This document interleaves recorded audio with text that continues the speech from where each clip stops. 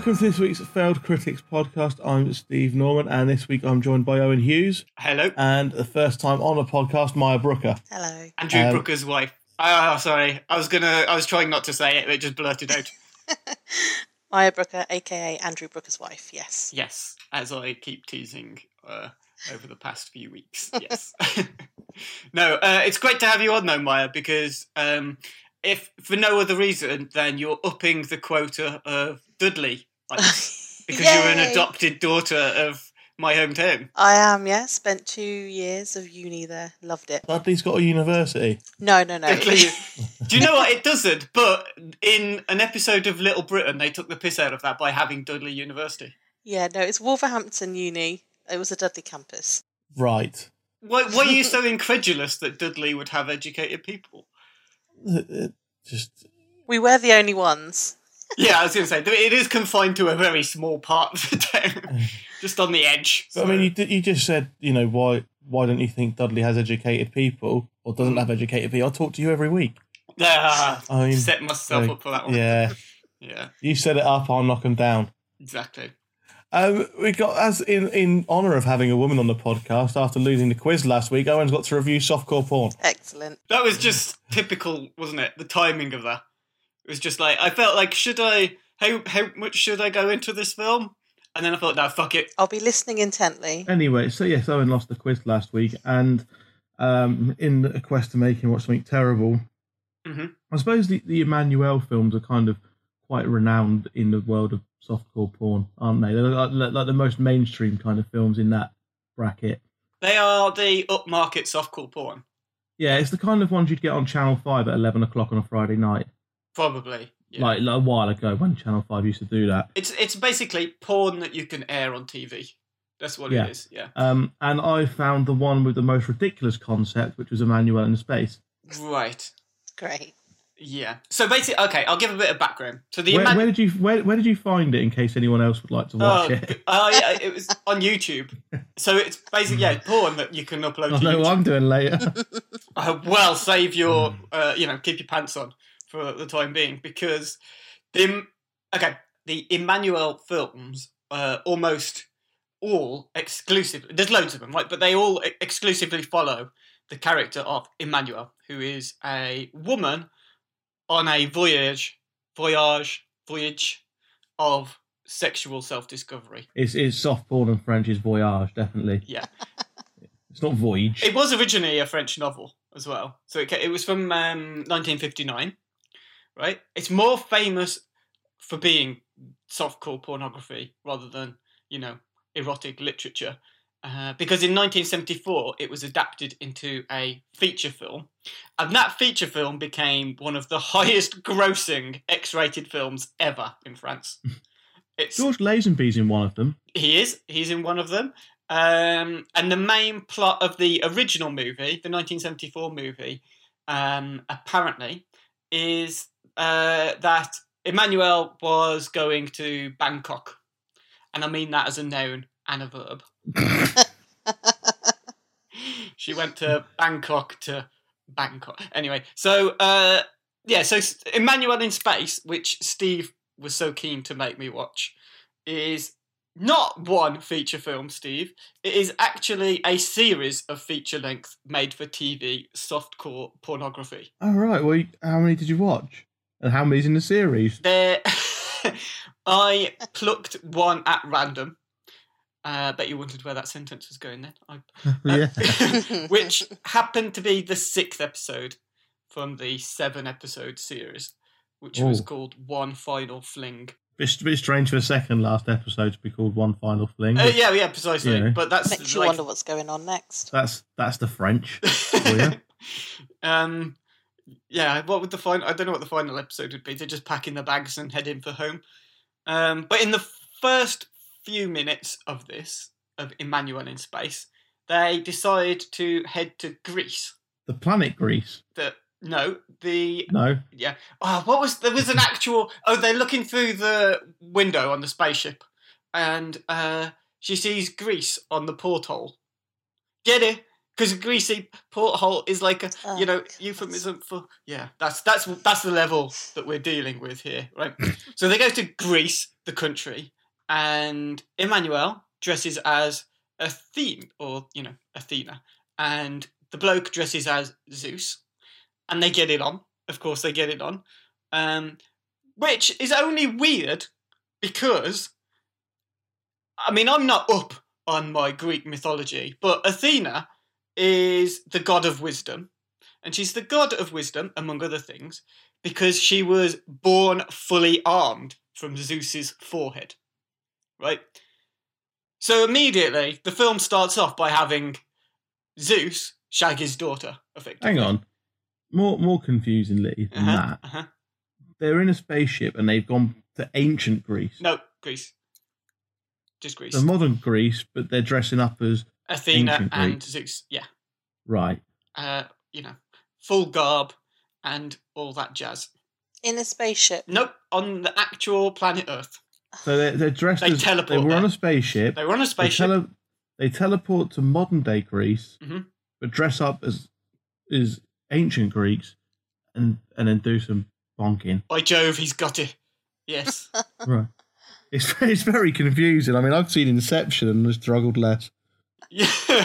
The plot is... Thin?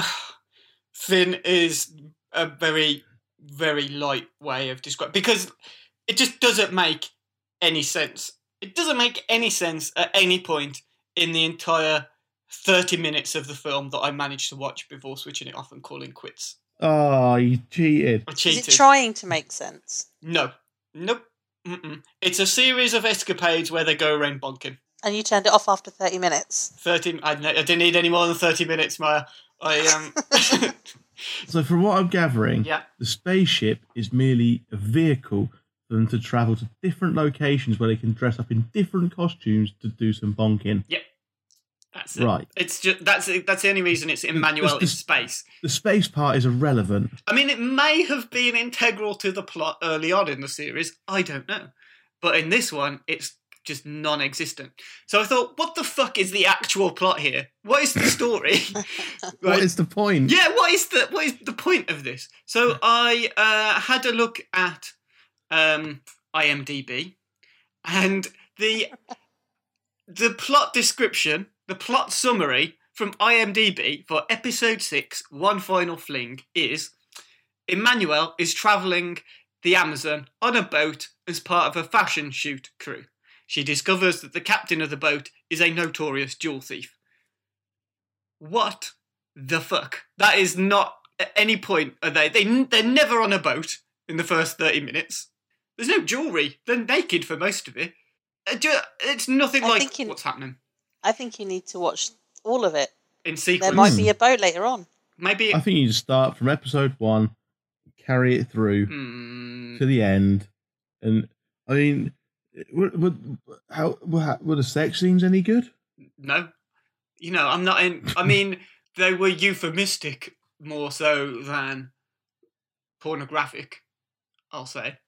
Like eating cherries with cream. I don't think I've ever seen a euphemistic sex scene, but but literally feeding each other stuff in a erotic way. I mean, first of all, they're using cherries with cream, and they've clearly got a stone in them. So I mean, that's not going to work. Shoving cherries into each other's gob, but then anyway, cracking their own teeth on shit. So I love the fact that the cherries are making you concerned. That's my concern. Yeah. They haven't thought this through, have they?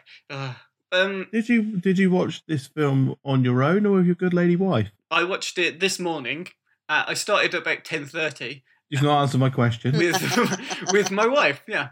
We watched it. Oh, lovely. Yeah, lovely. it's not. It's not lovely. What did she think of it?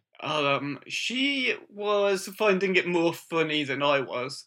I was just pissed off with it. I think there was my favourite bit, right? They're lying on a bed together, and Paul Michael Robinson, who's the protagonist, I guess, for want of a better phrase for what he is, he says to Emmanuel, who's played by Krista Allen, that it's hotter than a witch's tit, I thought it was flatter than a witch. It was the phrase. So that's not it either, that's Steve. That's the common. Nope. No. He says it's hotter than a witch's tit, right? Which is just jarring dialogue anyway. Never. Again, in a softcore pornography, that's probably the least of your issues. So, she says, "I think you mean colder than a witch's tit." To which he says, "No, I'm hot." What the?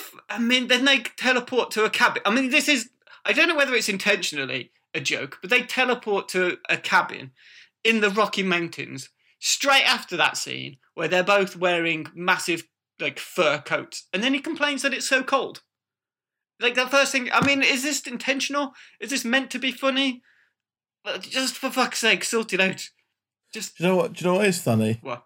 You were in bed with your good lady wife watching a naughty film. No, and I was in your head the whole time. I need to clarify. We were not in bed.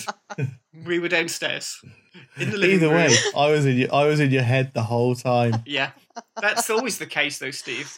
Well, yeah. So I'm not going to give it a proper review because I don't think it deserves it, and I didn't finish it because you didn't. Yeah, you didn't watch all of it. I tried. It might have got better. It fucking certainly didn't improve one iota through the first 30 minutes. I doubt it was fucking Kubrickian in the final hour. But they may have hit their stride. Yeah, found their rhythm, so to speak. Yeah, so you can call me a welcher if you want, Steve, but this is utter fucking bollocks. Is it worse than Essex Space Spin? No. And... Is it worse than Kill Keith? Yes. Yeah. Right. Because Kill Keith has a structure and a point. It's comedy. It's not very funny. Someone's trying to kill Keith Chegwin. Yeah, exactly. There is a serial killer on the loose, and it's all about celebrity cameos and shit like that. Whereas this is just, it's porn without the porn. I don't see the point of it, really. But anyway, so enough of the review, because like I say, I'm not going to review porn. I'm never going to review porn, and porn is banned from being reviewed on this podcast, as you well know, Steve. And yet Steve keeps trying. Keeps trying. But, like I said, I had a look on the IMDb page for this, and the plot keywords made me laugh an awful lot. So, that's what this week's quiz is going to be. What were the plot keywords, though? Well, so the quiz this week is between you two. You're playing off against each other, and I've prepared 5 multiple-choice questions each. And all you have to do is guess correctly which of the following plot keywords from Emmanuel in Space, Episode 6, One Final Fling, on the IMDb page, which of the keywords are real, and which one is fake. Steve, you can go first. Okay. Multiple choice, which is fake. Sex in missionary position. Reverse cowgirl sex position.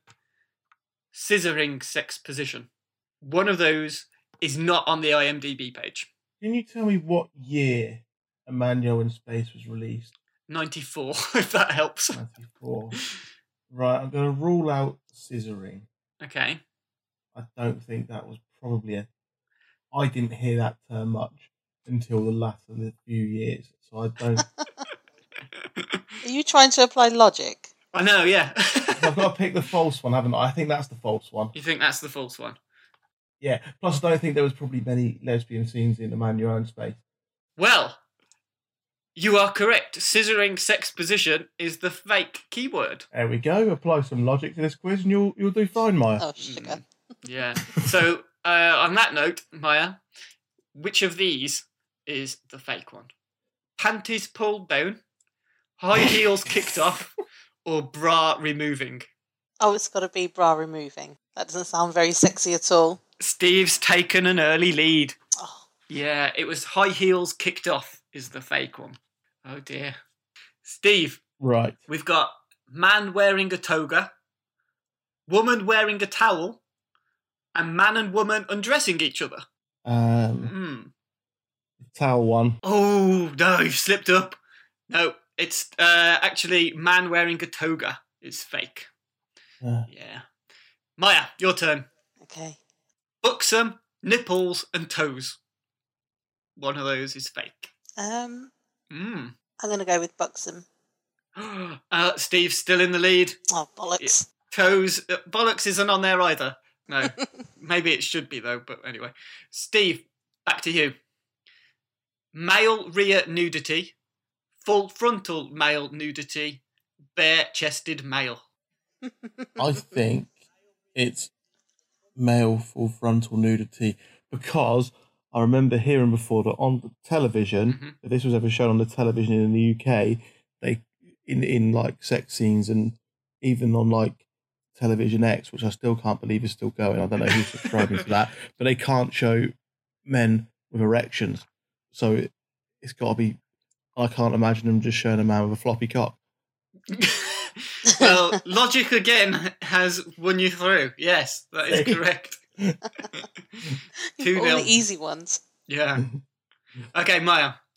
We've got female rear nudity, breasts, and backside. Backside. I'm going to go with female. The first one. Female rear nudity. That's the one, yeah. Oh, no. It's backside. So, you're relying on Steve to mess this one up now. Okay. Is this one tits, arse, or minge? It is not, no. I fear this quiz seems to be a bit biased towards Steve. But Owen would surely not make quiz bias towards me because he wants to make me watch awful films. It serves him no purpose to win, for me to win. I've got the questions prepared. I'll switch them round if you want, so you can have Steve's questions for this one. No, we'll keep going. Keep going? Yeah. You've just questioned Owen's integrity. He's fuming now. Right. Well, he just said the words tits to me on my first time on the show, so... Oh, yeah, if this isn't an icebreaker, I don't know what the fuck is, so... Okay, Steve. He is renowned for being a chauvinist pig. That's true. I am the misogynist of the podcast, clearly. Right, Steve. Sex in kitchen, sex on couch, woman on top. I reckon sex in kitchen. I reckon there was definitely couches in that film, and the woman was definitely on top in that film. So would there have been an IMDb tag for it? But then you did tell me that they were eating cherries and cream, so they must be in the kitchen at some point to get them. No, I'm going to go sex in kitchen. Sex in kitchen? Yeah. Is correct. Steve has won. He knows his softcore porn. Wow. I'm not at all disappointed there. Do you want the last few just for laughs? Go on then. Yeah. Maya, you've got... I don't know whether you have, but the question is... clamps, feather, or caressing? Oh, God. I'm going to go with clamps. Oh, you've got a point as well. You've got it. Okay, and finally then, the last question was for Steve. Masturbation, lesbian sex, or threesome? You're just looking at my search. Probably lesbian sex. No, there was lesbian sex. Yeah, masturbation was the fake. And then the last one you had was either breast fondling, foreplay, or fingering. Let's go with foreplay. It was fingering was the fake. You obviously don't know your softcore porn as well as Steve. Yeah. But I think fingering is a very UK term, I think. Yeah. I don't think it would translate. Never heard fingering used by a member of a different nationality. And why would you? Yeah. On to the news. Swiftly, yeah. I don't really know if we should be fun. Well, it links quite nicely because George Lazenby was James Bond and he was also in an Emmanuel film. So that links into, obviously, the tragic passing of Sir Roger Moore this week, the star of James Bond and The Saint, I want to say. I'm sure that's how we would love to be remembered. Yeah. No, I mean, we were talking about this a little bit before we started recording the podcast. And I kind of asked the question if either of you have any affinity to Roger Moore. And the answer was kind of a unanimous, no, not really. But it's the thing with Roger Moore is that I'm not a huge James Bond fan. I like the films that I've seen. I've not really gone back and watched much prior to Pierce Brosnan taking over as Bond. I've only really known him and Daniel Craig as Bond. And unlike the other actors who played James Bond, forgetting the ones who did the one-offs of George Lazenby, Timothy Dalton, the ones who played him for a period, he didn't seem to do much else. Well, he was... He did, but he doesn't seem to have the biggest or most renowned back catalogue. So Sean Connery done quite a few other films, as has Pierce Brosnan and Daniel Craig, etc., etc. He doesn't seem to have a bigger back catalogue. So I mean, he has done quite a lot actually, and people forget that before he was in Bond, he was actually quite a big star of TV. You know, he'd done a lot of like quite well known for the time TV shows. He was in something called Ivanhoe, which was sort of a medieval TV show, which I think was a spin-off from the film, which was fairly successful. He'd done a few sort of sword and sandals kind of movies. I think he did, I can't remember what it was called, but it was about Romulus and Remus, I think, the founders of Rome, which was okay, which was fine. It wasn't fantastic, but like even after he started as Bond, he had appeared in a few other things that people quite often forget that he was in Cannonball Run, for example, the 1981 screwball comedy where he was basically spoofing himself. I haven't seen that in years. But I mean, he was a very good James Bond. He was from the cheesy era of Bond, wasn't he?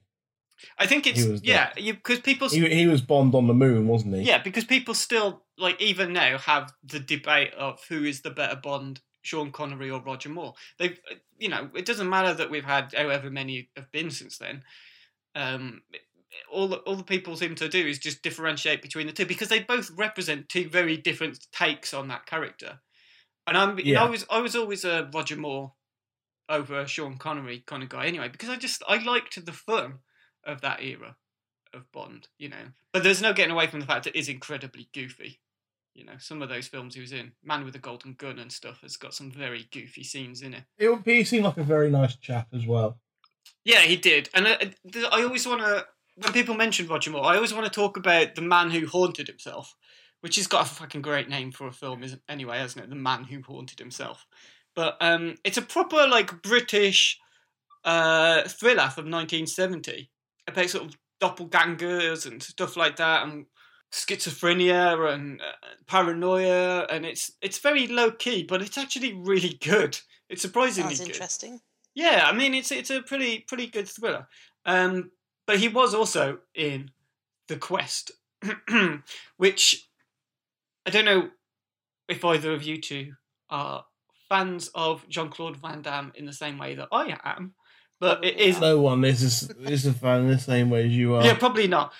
But it's a Jean-Claude Van Damme directed, Jean-Claude Van Damme starring, and Jean-Claude Van Damme written film that also features Roger Moore. Right. So you can't really imagine a film with those two together, can you? No, not really. It doesn't seem like a natural fit, but it's okay. It's kind of okay.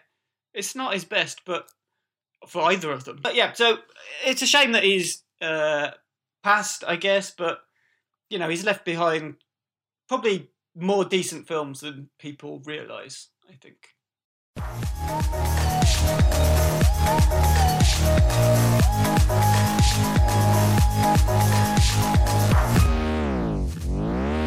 Quite enough what we've been watching when we take a look at some of the films we've seen this week outside of the cinema. Maya, why don't you start off with what you have been watching? Okay. Oh, and we're expecting something really like impressive as well. No pressure, but just something just about to put us to shame.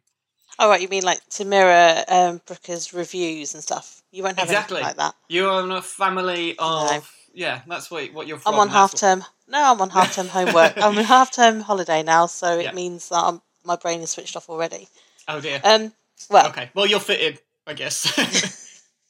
Well, I have been watching a load of sci-fi films. The one that I absolutely loved and want to talk about is Hollow Man. It is Paul Verhoeven's 2000, year 2000 film, starring Kevin Bacon, who is a mad scientist that creates a serum, makes you invisible, tests on himself, of course, and some really weird, unnerving things start happening, including a bit of voyeurism, violence, and I'm pretty sure a bit of Invisible Man rape. Definitely. Yeah. Rapey Kevin Bacon. Yep. Is that the tagline? I believe so. That was on the poster. Yeah, no, I really, really like it. I like my science fiction films, and the concept of being invisible and the science behind it was quite interesting, and it really does pose that question that you always want to discuss afterwards: is what would you do if you were invisible? And yeah, I just quite like it. It's a nice film to, I guess, create some sort of discussion. Mm-hmm. Well, I think Paul Verhoeven's known for using, extremes of science fiction to make kind of social and commentary. Yes, yeah.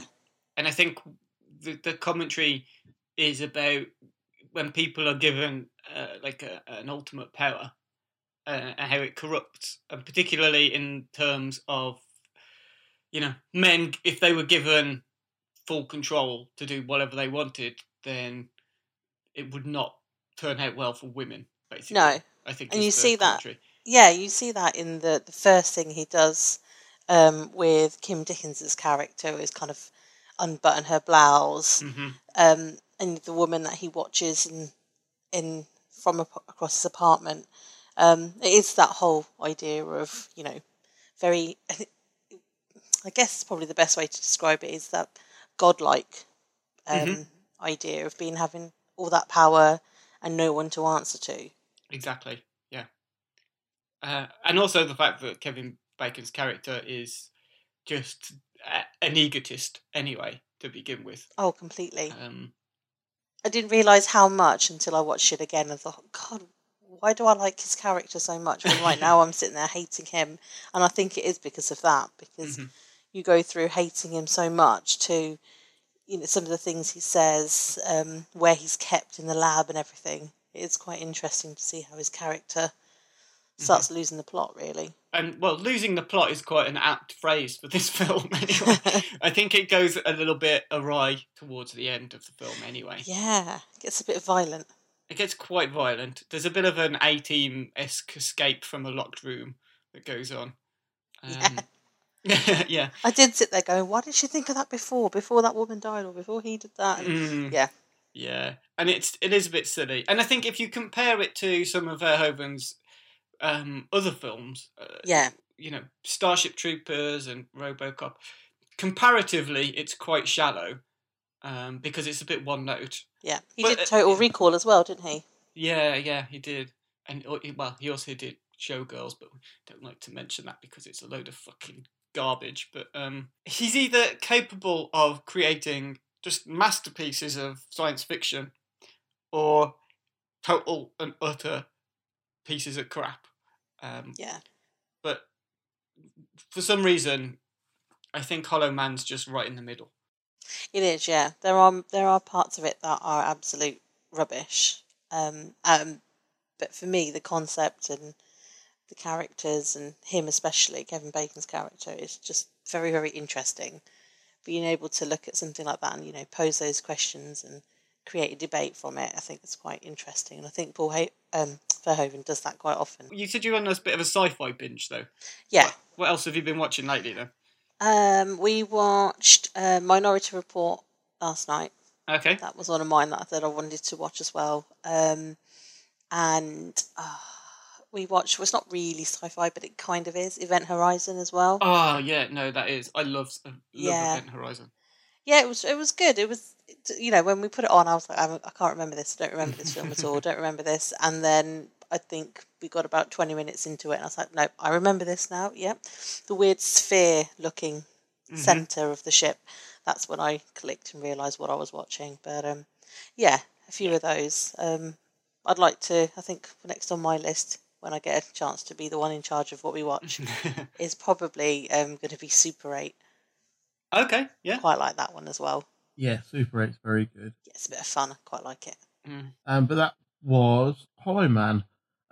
This week I saw Misery for the first time, the film adapted from the Stephen King novel and starring James Caan and Kathy Bates. And every time I kept planning this introduction in my head, I kept saying Kathy Burke, which is a very different film. But anyway, no. So Kathy Bates, who I didn't know too much about, but I'd seen her in a few seasons of American Horror Story where she was quite good, or good enough in those shows. So for those who don't know the story, I'm sure most of you do. James Caan is a writer, or plays a writer, who is famous for writing a series of books featuring a woman called Misery. He is writing a new book which has nothing to do with that, and has recently finished what will be his final book in the Misery series.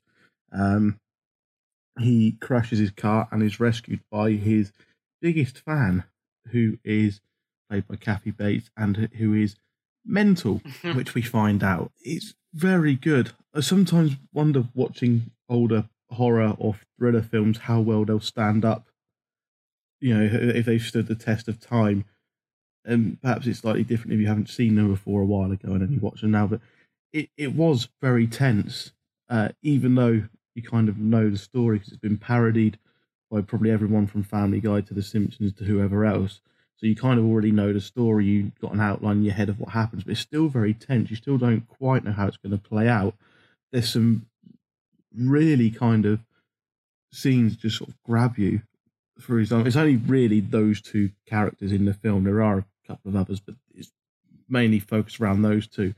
And then there's a minor role, kind of the policeman, the small town sheriff investigating what's happened to the author. There's a scene where how much can I spoil Misery? Should I just go for it, or? Well, I've never seen it, but I think I know that there's the bed scene. Can I say the bed scene? Yeah. Which is quite famous, right? Yeah. Know that scene. Which is just sort of, it comes out of no, even though she's mad and she's crazy, and by the point in time where she does that, you've found out her backstory, you still don't see that coming. It's just like, and there's still a couple other scenes, one involving the sheriff, that you just don't see coming, and they just out of nowhere, it's like, oh my god. I haven't seen it in a while. It is a really good, really well put together through. I mean, Stephen King is the master of writing books of that nature, but sometimes works like that, even his works don't translate so well to the big screen. I'm trying to think of an example. Of what? One that does or doesn't? One that doesn't. One that doesn't.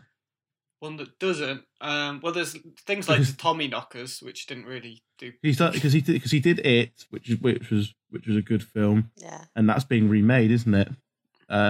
Yeah. Or being the new one's being released quite soon. There's been a trailer out of it. The trailer looks quite good for that as well. And there's been other things. Is it The Last Stand? No, I think it was just that The Stand, which is his like epic book. Yeah. Which I bought, looked at. It's like a fucking tome, and just put it on the side and haven't read it. But I've seen the film, the TV movie. That's with Trash Bag Man, or something like that. Yeah. That was quite good. And away from horror, he's done Stand By Me, hasn't he? Did he do Shawshank Redemption, the book? He did. I got that complete. No, Shawshank, Green Mile. A lot of his films do translate very well to the big screen. And Misery, it's just, anyone who's thinking, I don't want to watch Misery because it's an older film, I don't really know anything about any of the actors in it, just watch it. It's really good, really tense. I watched it with my girlfriend and she was actually, shocked by a couple of scenes, but she really enjoyed it as well. Creeped her out a bit at times, which is what a film should do. Yeah, I'd definitely recommend it. It is a great film. I watched another King adaptation that I hadn't seen before this week as well, weirdly, which I wasn't really going to talk about, but as you've mentioned, Misery, I watched The Dead Zone. Have either of you seen that? No, I don't think so. It's directed by David Cronenberg, master of body horror. and it's a King adaptation, and it's got big names in it. Christopher Walken is the lead, and it's got Michael Sheen in it as well. So Martin Sheen, I should say. That was surprisingly good.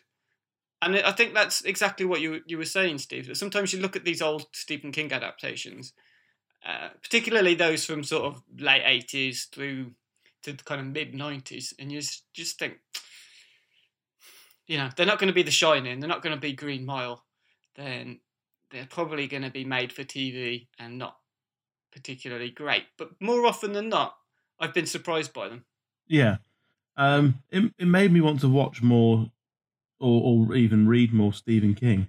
Mm-hmm. Pet Sematary is good. Pet Sematary is a good place to start if you've not seen that. Oh, I couldn't watch that. I got to the last half hour or so, and I got Brooks to turn it off. It freaked me out. I couldn't do it. Cats and kids, no thank you. It's there's also the Achilles thing, right? Which is like another of Stephen King's motifs, which is being crippled. Because, the whole thing about Misery was that he was hit by a car and crippled, right? That's exactly what happened. He was in a car accident in Misery. And then was, Yeah. Exactly. So that's like a running thing through most of his films. Yeah. So, but yes, anyway, so there's plenty of good Stephen King adaptations out there. Sometimes they come back, I was surprised by. I thought that looked like it would be turd, but it was on Netflix and I gave it a go, and that was quite fun. But very, very Stephen King. It's every single Stephen King trope you could imagine is put into that film. Yeah, but he's obviously a master of his craft. It's done well. Of sort of horror writing. But that was Misery. Owen, what have you seen this week? I saw a couple of comments cropping up in a few different places about a new Netflix original movie, which is called War Machine, which you may have seen advertised. This is the Brad Pitt one. Yeah, so it's written and directed by an Australian filmmaker, David Michod, Micho,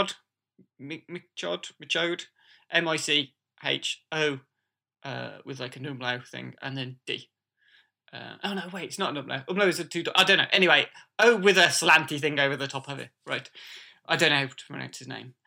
I'm getting off track. So these comments that I read were not good.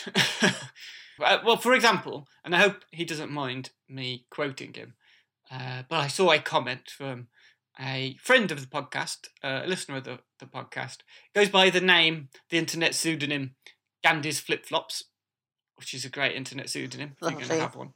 Yeah. He said, I got 1 hour into the Pitt movie before I sacked it off. It's utter shite. That seems to be the general consensus at the moment. I saw a lot of other comments along those lines too. I got 30 minutes in and packed it in. And ultimately, it's just an oddity that cannot be categorised, which I thought was quite intriguing. And everyone's favourite moan on Twitter recently, Netflix is killing movies, which was said about it. So, although I would kind of refuse to believe that the latter comment was anything more than just an ironic jibe, perhaps. But, yeah. So basically, it got quite late on Saturday.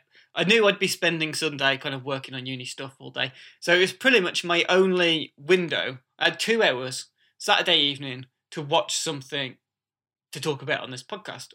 And I flicked on to Netflix, and War Machine popped up. And being the curious knobber that I am, I gave it a spin.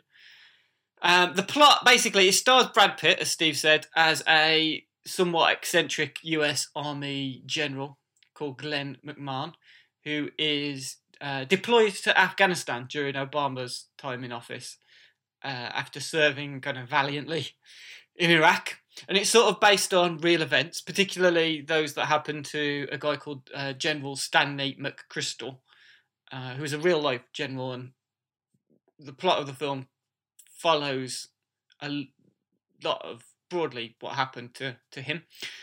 Because it's adapted, the film's adapted from a book called The Operators by Michael Hastings.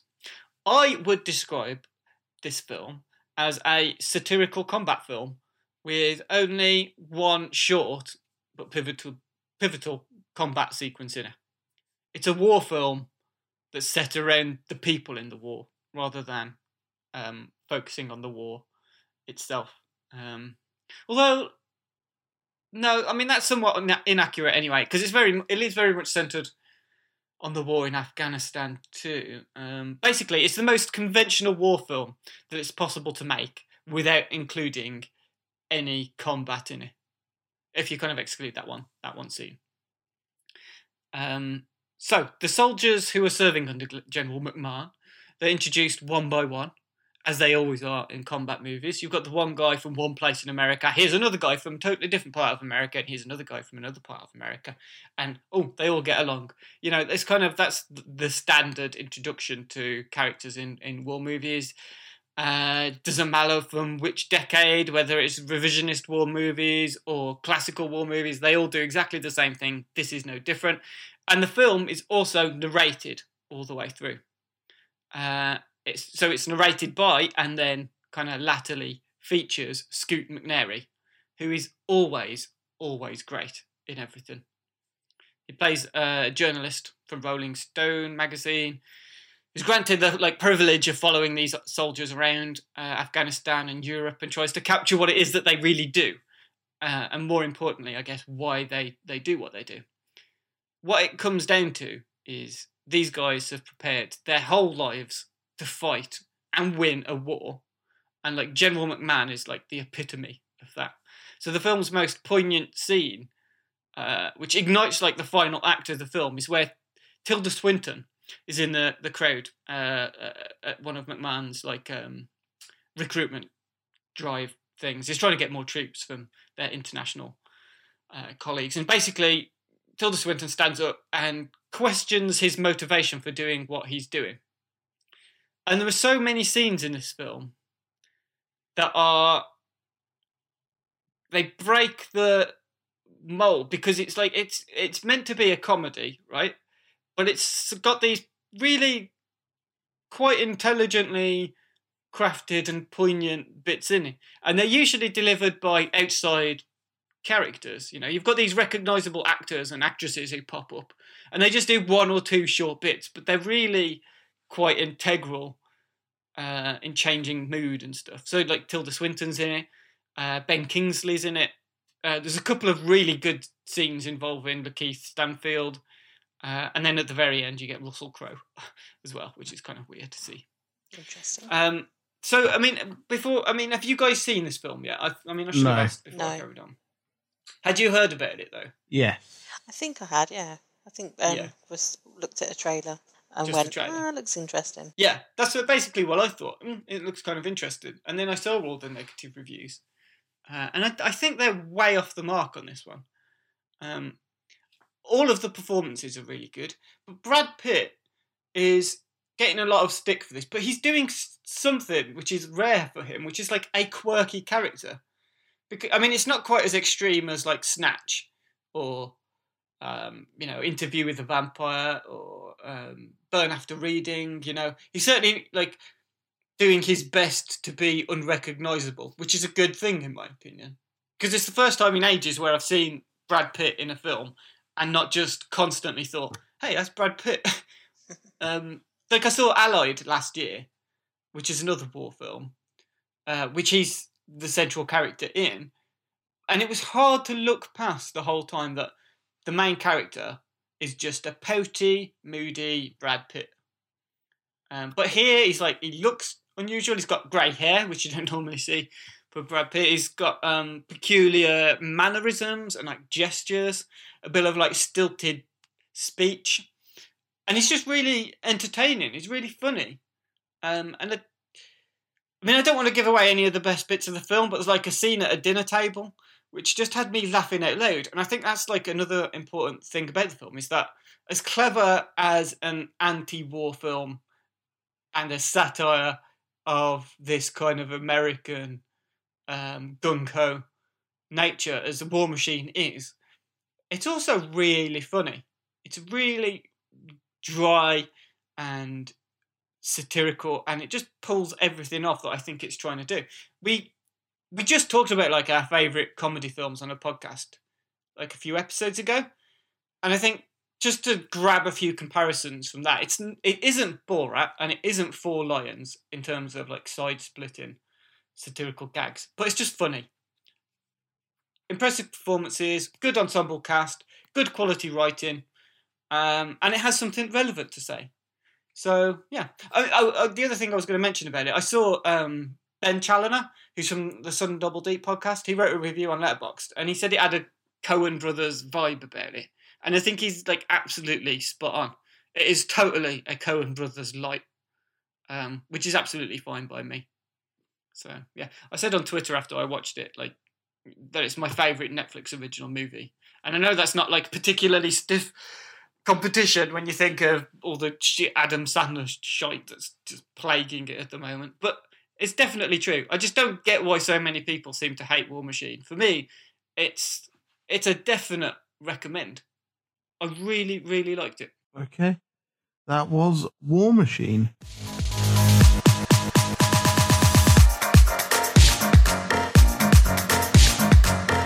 A couple of new releases to review for you now, which will be Baywatch and Pirates of the Caribbean 5. I can't remember the tagline. Salazar's Revenge. Salazar's Revenge. That's the one. We're going to start off. Yeah, I was just going to say, it also has another name as well, which is Dead Men Tell No Tales. So we get, for some reason, Salazar's Revenge in the UK. In America, it's Dead Men Tell No Tales. Right. Weirdly. Basically, Pirates of the Caribbean 5 is yeah. They do that sometimes in America, don't they? They change it. It wasn't Harry Potter and the Philosopher's Stone something different in America. Was it Sorcerers or something like that? Something like that, because they didn't know what a philosopher was or something. But anyway, yeah, there's always a flimsy reason. But anyway, so me and Maya have seen Baywatch, which stars Dwayne "The Rock" Johnson. Are we calling him The Rock? Are we calling him Dwayne Johnson? Is it Dwayne The Rock Johnson? Which bits he dropped? Which bits he keeping? Don't know. Doesn't matter. Zac Efron, Alexandra Daddario, and other people in a movie adaptation of the 80s, 90s TV show starring David Hasselhoff and Pamela Anderson. Yeah. No one, it doesn't matter. You could say any of the names from the original. No one knows or cares. Pamela Anderson and Hasselhoff. Yeah, David Hasselhoff, who defeated communism and brought down the Berlin Wall. That's him. That's a fact. That's an actual historical fact that's taught in schools, I believe. But yes, anyway, so this is the long-awaited and much called for TV movie adaptation of the show, and essentially it boils down to being a buddy cop or buddy lifeguard action comedy with Zac Efron and The Rock at the front and centre, which is fine because it's just fun. It's some good jokes and some good action set pieces, and it's fine. That's about all you can say. It's trying to be something like Jump Street, and it's not as good as Jump Street, but it's a fun way to waste a couple of hours. It is, yeah. That's exactly how I described it to Brooks. It's not as good as 21 Jump Street, but it's not taking itself too seriously, and I really enjoyed it. When I first heard they were going to do a Baywatch movie, rolled my eyes and thought that's got to be ridiculous. Too many, boobs and hanging out of the swimming costumes that we were going to see. It objectifies the men just as much as it objectifies the women in this film. No, exactly. I was going to say it's just going to be a lot of muscle or boobs. And then I saw the trailer. If you objectify everyone and don't discriminate against who you're objectifying, it's fine. But then, I got a text from Paul about this, and the only thing that he told me about it was that it starred, and this is his quote, Alexandra Double D Daddario. That was it. Which I think tells you everything you need to know about Paul. I'm pretty sure she's the one not even with the biggest boobs in that. Really, that is going some because she has enormous knockers. Well, Pamela Anderson does cameo in it. Oh, does she? Yeah. Yes. Her and Hasselhoff do have a cameo. Yeah, they do. But I think the I don't know the actress's name, but the one that plays CJ, I'm pretty sure her boobs are much bigger. And there's a lot more slow motion bounce in them as well. So yeah, I say they screen test, isn't it, for this? There must have been. Yeah. Run slowly in this swimsuit. You get the part. Yeah, definitely. No, I really liked it. Yeah, it's just. I mean, Zac Efron's getting a kind of he's done was it Bad Neighbours and Bad Neighbours 2 where he's quite good in comedies like that, but he also was awful in, was it Dirty Grandpa or Bad Grandpa, the one with De Niro? I think that's Bad Grandpa. Doesn't matter, whichever grandpa film he was in with De Niro, and that wasn't very good.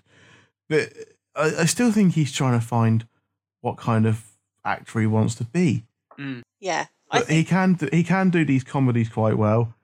He is a very attractive man. Yeah, I was going to say, I think he's found he's got some good comic timing in some of the films that I've seen him in, and I think he bounces off of The Rock quite well. I think they work well together, and that's what made him quite funny in the film.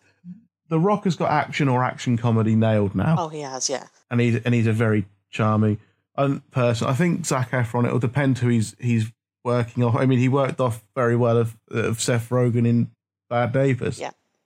So I think it depends who he's paired with, and if he's got somebody that he can bounce off of quite well or not. I mean, I know we've seen De Niro do comedy in Meet the Fockers and Meet the Parents, etc., but he's not an out-and-out comic actor, so maybe that's why that film didn't work so well, because Zac Efron couldn't bounce off it. I don't know. Yeah, it's a fun action comedy which you can watch it quite happily for a couple of hours and you won't regret it, but you won't probably be clamouring to watch it again in a hurry. Yeah, I think I'd agree. I think one of my favourite characters in that, obviously apart from The Rock, was John Bass, who played Ronnie, basically the comic relief character. Yeah. I thought he did a really good job, and he was quite funny. I really liked him. But then I always like the kind of sweet underdog characters, and I think he was brilliant in that. So that was Baywatch. So next review is then Pirates of the Caribbean 5, Salazar's Don't Tell No Tales. Yeah, that's it. Yeah. That's the one. Who's going to do the Why Are Pirates Called Pirates joke? Because they are. There we go. That's got it out of the way. We've got it out of the way. We can carry on with reviewing the film now. So, yeah. Pirates of the Caribbean. I've not seen this one myself. I kind of got bored of them after the third. I really like the first one and the second one, and then I just kind of got bored of them. I don't even think I've seen the fourth one, but I did think Johnny Depp is great in all of them that I've seen as Jack Sparrow. I mean, you probably won't be disappointed with this then, because he is Jack Sparrow again. Yeah. You know, no doubt about that. Yeah. He's doing more Jack Sparrow. I only saw this today, and I have only seen the first two. I remember very little about either of them, and to me they were just completely forgettable big blockbuster stuff. I'm not keen on them. I went to see this one. I thought from the trailer that Dead Men Tell No Tales or Salazar's Revenge, whatever you want to call it, I thought it would be exactly the kind of film it is, which is another fun for parts of it, but mostly just like. I saw it with Elisa, and her opinion of it was it's just like going to Universal Studios and sitting on the ride. Not Universal. What am I talking about? Disneyland and sitting on the ride. That's what it feels like. The whole film is just, here's a funny bit. Here's like this is quite exciting. We're going forwards, now we're going backwards kind of bit. The whole film just runs like you're on a ride, like a roller coaster or something. And so, to that end, I think it does what it's supposed to do. But again, I won't. By the time the year's over, I won't even remember anything about it. I guarantee I will have forgotten all about it by the time we get to November. It will have gone completely from my mind. You may be of a different opinion, Maya, because I know Brooker really liked it, according to his review. Yeah, I went to see it before him. He had to look after the tiny one. But I know I quite liked it. But I agree with it is just a Pirates of the Caribbean film. If if you want to go looking for something different and more exciting and developed characters, you're not going to get that. If you're going in looking for Johnny Depp being Jack Sparrow and a couple of cool looking pirates and special effects and a little bit of fun, that's what you're going to get. I thought Johnny Depp was brilliant, but then I liked all the other films. Like you, Steve, I kind of started getting a bit bored around 3. But we watched. They're all quite the same, aren't they? Yes, they're very formulaic. Yeah, and there's only so far that like Johnny Depp's charisma as Jack Sparrow it will carry it, because he is. I still think in all the films he is good in that role, but he can only be as good as what the film gives him. Yeah, they make him. And in the first one, it was all very new. We hadn't kind of seen a big budget pirate film, perhaps even since Cutthroat Island, which ruined it for everyone. I think I remember reviewing Cutthroat Island when I was reviewing some of the biggest box office bombs, and it was pretty much said that film ruined blockbuster big budget pirate films for everyone, because it was that bad no one would take a risk on it or on them. And then Pirates of the Caribbean came along, so it was completely new. No one had done a big budget pirate film for however long that might have been. It might have been like 20 years, and no one's really taken Hook before Cutthroat Island was, although it's a Peter Pan thing, it's like meant to be like people like pirates, right? Because it's about Hook as much as it's about Pan. Yeah, and then Cutthroat Island, you're right, killed it. But I think that Disney. They've got a bit more clout anyway. And, putting something like Pirates of the Caribbean together was kind of a marketing gimmick anyway. So even if it failed, if it put more bums on seats, so to speak, in their theme park, yeah. Yeah, the theme park, then, it made its money back. Yeah. Definitely. It just happened to be that it turned into this unstoppable seemingly. But I just think the first one, because it was new, no one's seen big budget pirate films for so long, and because Johnny Depp really nailed that character as well, it just helped it be a big success, which then spawned sequels. But then by the time you get to the third and the fourth one, people are then starting to get bored of it because they don't really do anything different. It's always there's some old pirate who's possibly dead but is like a ghost. He's trying to get Johnny Depp's character because he's a bit of a dick and he's done something to annoy them. So you have seen this film? Yeah. But that's pretty much all 4 of them are. Should I tell you what, though?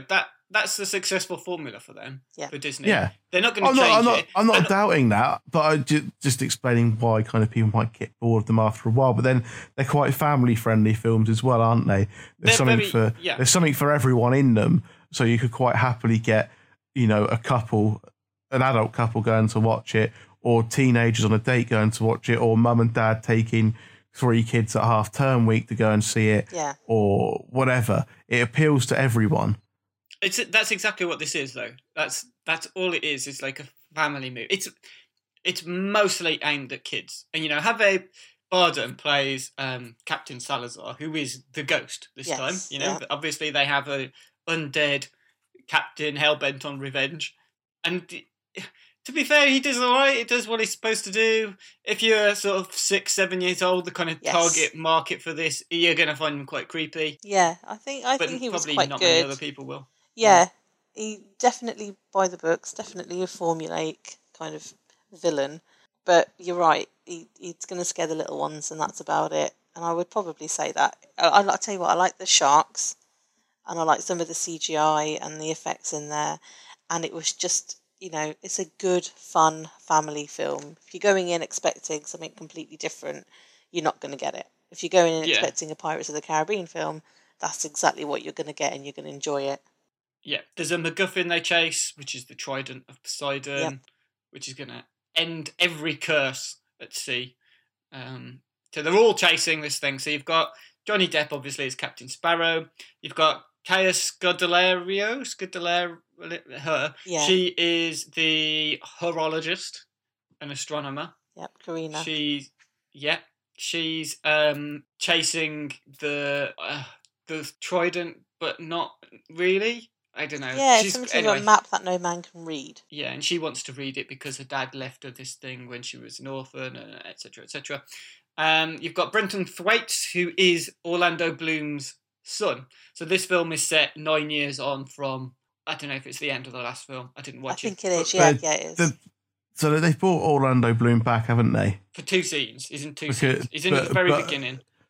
But there's obviously open for him to appear in sequels now because of his... Definitely. Yeah, because of... Curse well, he's back. And let's face it, now there's not many Hobbit films being made anymore. He needs some work. Yeah, he's free to work again. He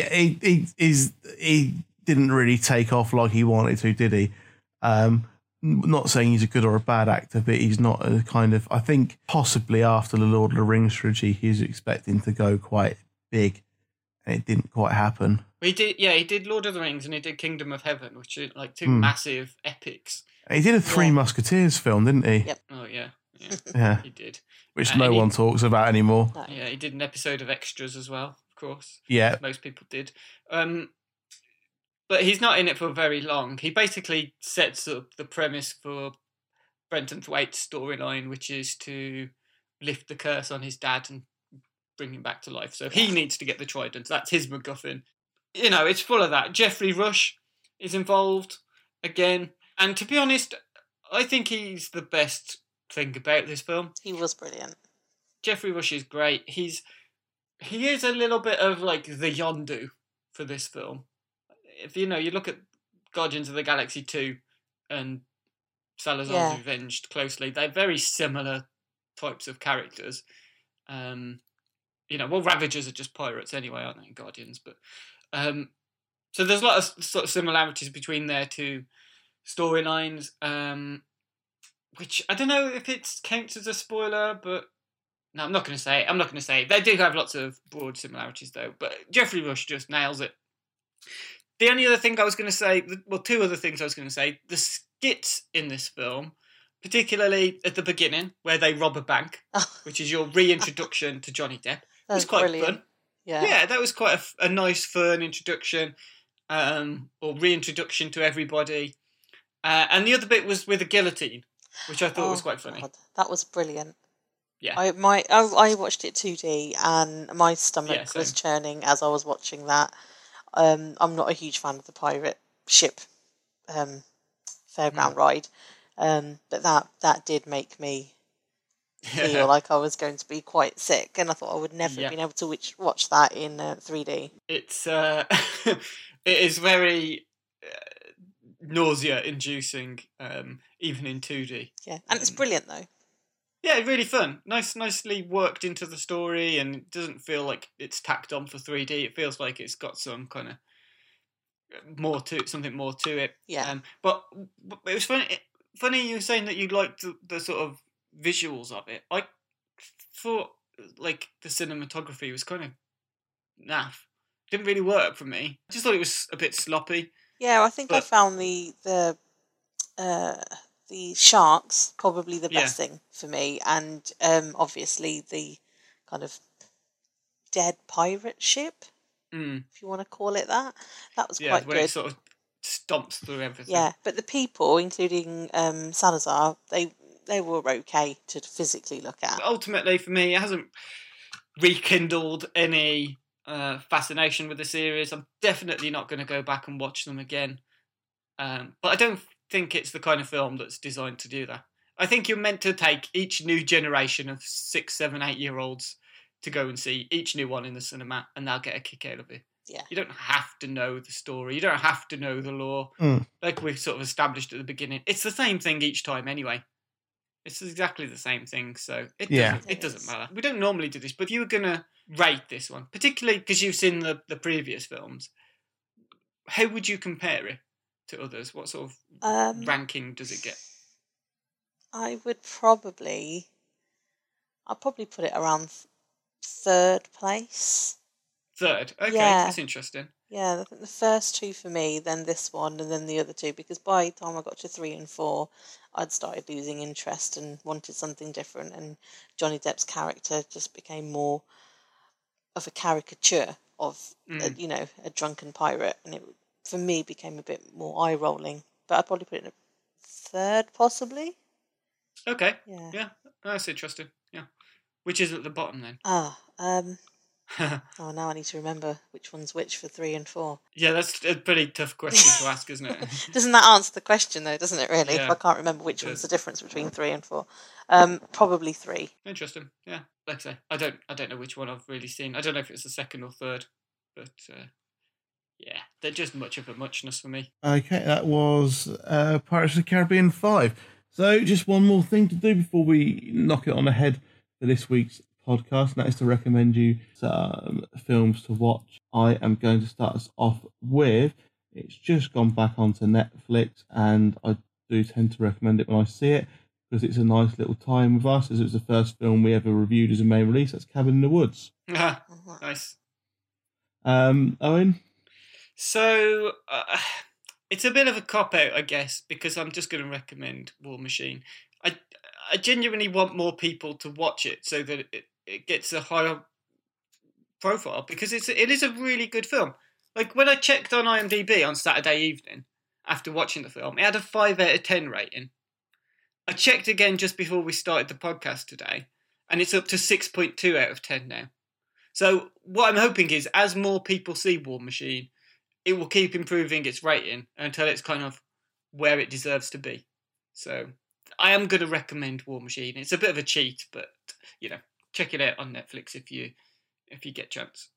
I mean, the other thing that I should say, just occurred to me, Fargo Season 3 starts on Wednesday on Channel 4, which we've reviewed the series on here a couple of times. I think Brian reviewed it most recently. I'm really looking forward to that. More so than The Handmaid's Tale, which did any of you watch that yet? No, I've heard of it, seen the adverts, and it does look quite good. And I've heard the book's fantastic, but not watched it yet. No. Okay, so that's just started on Channel 4 as well. I think that was on Sunday. Yeah, that was on. Yeah, kind of a dystopian, futuristic tale. All I got from it was all men are rapists and women don't like being raped. That's the moral of the story. Okay. Maya? I'm going to go with Netflix as well. We've got the House of Cards. I think it's series 5 now. That starts tomorrow, so Tuesday, back on Netflix. And I'm also going to put a little shout out to Sing. That's out on Blu-ray at the moment. Nice. Okay. So what are we doing next week? Well, next week, it's funny you should say that, Steve, because we're seeing Wonder Woman, and Maya, you're back 2 weeks in a row. I am, yeah. Yeah, and we'll also be joined by Chris Hake, and I think we were planning a triple bill, but we'll see what happens with that. We'll see. But yeah, Wonder Woman, quite looking forward to that now. Getting a lot of praise. And, as if I can get in, if there aren't women-only screenings all over the country, and I'll be able to... No, yeah. Just put a wig on, you'll be fine. I'll get away with it. I never said that. I'll just go full on Silence of the Lambs, tuck it between the... No, sorry, carry on. Okay, well, that is all for this week's Failed Critics podcast. So thank you all for listening, and thank you, Maya, for joining us on your first podcast with us. How did you find it? Yeah, it was good, thank you. Yeah, thanks for being gentle with me. Yeah, that was minus gentle. The quiz. Good. Minus the quiz. The Failed Critics podcast is presented by Steve Norman and Owen Hughes, with contributions from different guests every week, with original music provided by Kevin MacLeod of Incompetech.com from the track The Bandit, remixed by James Yule, who you can find at jamesyule.com. You can find us on Facebook and Twitter at Failed Critics, on iTunes and all good podcast apps, or you can check us out at failedcritics.com. If you enjoyed this episode, please subscribe to the podcast on iTunes and leave a rating or a review. And why not check out our sister podcasts, Character Unlock and Field and Mullinger's Underground Nights, from the Failed Media network of podcasts. Thanks for listening.